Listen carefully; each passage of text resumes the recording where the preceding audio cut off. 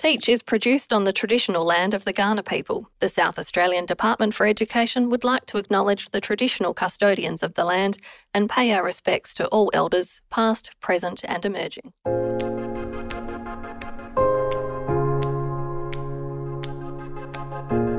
Hello and welcome to Teach, a podcast about teaching and learning in South Australia. My name is Dale Atkinson from South Australia's Department for Education, and today I am joined by a very special guest, an international man of great ability and expertise, Professor Guy Claxton. He is a cognitive scientist. He's written more than 30 books on psychology and education. He's a man with a double first in natural sciences from Cambridge University and a doctorate in experimental psychology from Oxford. That's a lot of stuff there. Yep. Professor Claxton, thanks for joining us. Not at all. It's my pleasure. Now, what I'd like to speak to you today about, and you've just joined us from a conference with a large group of our students, and I'd like to talk to you about student agency. Tell us a little bit about what that session today with those 400, 500, 600 students looked like. First of all, can I say it was a first for me. The first time I've done a live workshop with that number of kids scattered across a large geographical area. It was the first also in the sense that I've never been involved in a similar event anywhere else on the planet. I would like to start by just tipping my hat to Martin Westwell and his team for engaging in such a thorough and honest investigation of what it is that communities and professionals and families and students themselves, what they want from their education. I don't know of any other jurisdiction that has gone to these lengths to do customer research, customer-facing research. Doing that kind of research has been a kind of commonplace in the business world for, 30 or 40 years, but education doesn't seem in most places, certainly not in my country and back in England, doesn't seem to have caught up with the importance of finding out what the customers actually want and getting some feedback. I suspect there are a lot of reasons, but one of them might be there is a kind of continuing insularity or arrogance on the part of educational professionals, that they're the only people who know, whose business it is to know what young people need to know, and that anybody who questions, who isn't trained in the profession, doesn't know what they're talking about. So students who don't turn up or vote with their feet, there's something wrong with them, or there's something wrong with their families. And the idea that cumulatively, certainly in my country, the vast number of kids that haven't come back to school after COVID is just brushed away as if it were, we need more draconian measures to punish parents if their kids don't come to school, rather than entertaining the possibility that it may just be that their time out of school hasn't sharpened their sense of the relevance and the empowerment of what goes on in school. And this consultation and the seriousness with which the department are taking it, I think is really laudable. And the focus of it is obviously meat and drink to me. So a large part of my job here, my work with the students this afternoon,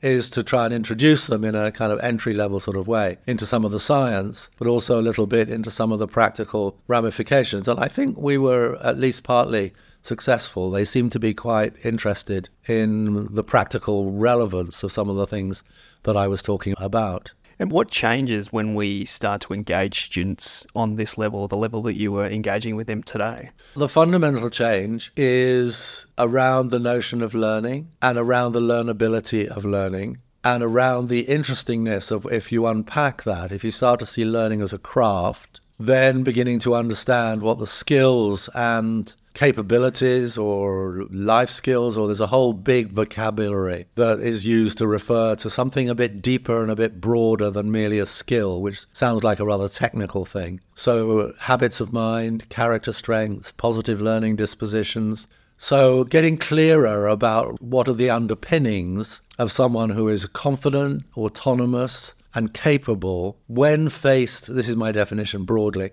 when faced with situations that are novel, challenging, complex, or uncertain. That's my definition of learning. It's like being good with uncertainty. Or as Jean Piaget once defined intelligence, as knowing what to do when you don't know what to do. We've built an education system around giving kids things that they do know what to do. I always have this image, by the time they leave, they have a large backpack of well-rehearsed performances of understanding that is supposed to equip them for life in the big wide world. And I honestly doubt that that's the best send-off we can give them. Whereas if we dig deeper into the process of learning, and if we talk about learning as if it were itself something that was learnable, there are skills and strategies, obviously, but there are these more deeper, more character-like things. And I think for me, that's the difference of nuance between in the new framework that's emerging from the Department for Education. I think for me, learner effectiveness or the effective learner points in the direction of the skillful or the strategic. And the idea of learner agency points at something deeper, a confidence or an attitude or a stance, all other things being equal, an openness to that which is strange or challenging, not being automatically frightened or bigoted or dismissive of people, things or ideas that are not immediately yours or not immediately familiar. And goodness knows society needs that kind of mindset, doesn't it? Tolerance for diversity. Yeah, well, I think that's certainly echoed, I think, in the way that educators have been engaging with their students. Yeah. So if I could just add one more thought. A lot of my work is how to make that not just hot air and aspirational. You know, the road to educational hell has been well paved time and again by fine words and wish lists. Whereas my work has been, so how can we tweak what's going on in a maths classroom so that it is building not just the ability, but the desire, the appetite to figure it out for yourself. So you don't have students kind of sitting there looking pathetic with their hands half up, saying with their most mournful face on, saying verbally and unverbally, I don't get it, miss, please come and rescue me. And I think we've been too quick often in the past to, it's like kind of responding to a stroke patient who says, nurse, my legs won't work anymore, please wheel me around in my wheelchair. Whereas a good physiotherapist will say, come on, George, up you get. You did 12 steps yesterday, do 15 today. And that kind of tough love, you might say, is absolutely in George's best interest. And likewise, for children to discover the capacity and the appetite. I think both those things are important. So I often say that you know you're making progress in a classroom. When you set the students a puzzle, it might be in an English lesson, a common activity, certainly in my country, is to take a poem, a well-known poem, cut it up into individual couplets or stanzas, give them back muddled up to students and take away the title of the poem and give it back to students who would say work in twos or threes to see if you can reorder these elements into what seems to make the most sense to you, and out of which you can make a reasonable guess as to what the title of the poem is. And you know you're doing well when you say, I'll give you 10 minutes to do that, and after 7 minutes, you say, would you like to know the answer? And they all say, no, sir, no, don't. Like, don't rob us of the possibility that we might be able to figure it out for ourselves, because there's pride and pleasure. It's not fun, but there's a pleasure, isn't there, in that efficacy. So it's like little things like that. How do we change our very understandable impulse to rescue children and comfort them when they're finding something difficult, and tweak that so that now they are gradually discovering and strengthening their capacity to do it for themselves, so that the mood in the room now becomes one of the teacher is the last resort to rescue them, like if all else fails, rather than the first resort. I mean, this is quite a glib summary perhaps, but that transition from teaching the student the thing to teaching the student how to learn about the thing is quite a profound shift, isn't it? Give a man a fish and he'll eat for a day, teach him how to fish. It has some similarities to that. Fish goes off much faster than learning does. But yeah, absolutely. The idea that children's performance in schools, like how and why they do well or they do badly in their learning, is not easily predicted by some naive combination of fixed ability and effort. That's the traditional, what we call in my discipline, folk psychology. And it's inaccurate and it's unhelpful. It would be like talking to, the third squad of a football club and saying to them, effectively, you're in the third squad and that's where you belong, mate, because you lack ability. You wouldn't be a very good coach if you spoke to your athletes in that way. You'll motivate, you'll say, if you try really hard, if you practice, maybe next season you'll make it into the second squad. And maybe they do and maybe they don't, but they'll have learned more through the aspiration rather than feeling pigeonholed. And we've, unfortunately, and without really meaning to, that notion of ability, fixed ability plus effort has, and in some places still does, permeate. It's like a bit of mental malware, that if you're a bright student or a successful student, the way you tell that is by the fact that that student gets everything right first time, preferably without breaking sweat, and always. Now, that's a very stupid idea to feed into students' minds, because it means if they're slow or they make mistakes, that immediately gets interpreted as stupid. Nobody likes to feel stupid, so you're kind of getting them to veer off. The legitimate experiences of being a learner now become become aversive to you. Once you point that out, it's common sense. But in some classrooms still, it's a rather uncommon common sense. People might sort of poo-poo it as just a bit of sort of namby-pamby psychology. But to my mind, it's absolutely practical. And I think those ideas went down rather well with the students. For a lot of them, it made them stop and think about, for example, the nature of mistakes. Some mistakes are sloppy. Some of them are unacceptably costly if you really mess up some expensive material. And some mistakes are smart. Like they were a good idea. They didn't work perfectly, but you've learned from them. And the next time you're going to do better. So even that, for a group of 5-year-olds, detoxifies the notion of mistake and opens up the concept of drafting, learning through critique and through reflection. Good old-fashioned trial and error. One of the things you spoke to the students about was the learning pit. Mm-hmm. Can you sort of explain that concept to the listeners? The learning pit is a very nice, simple graphic visualization, which basically just points out two things. Any learning worth its salt is uncomfortable, by definition. Unless it's kind of really trivial learning, what it means is you're at and beyond your current limit of comprehension or competence. You're somewhere out there. You don't know. You can't reliably predict the effect of your actions. You can't always get the result that you wanted.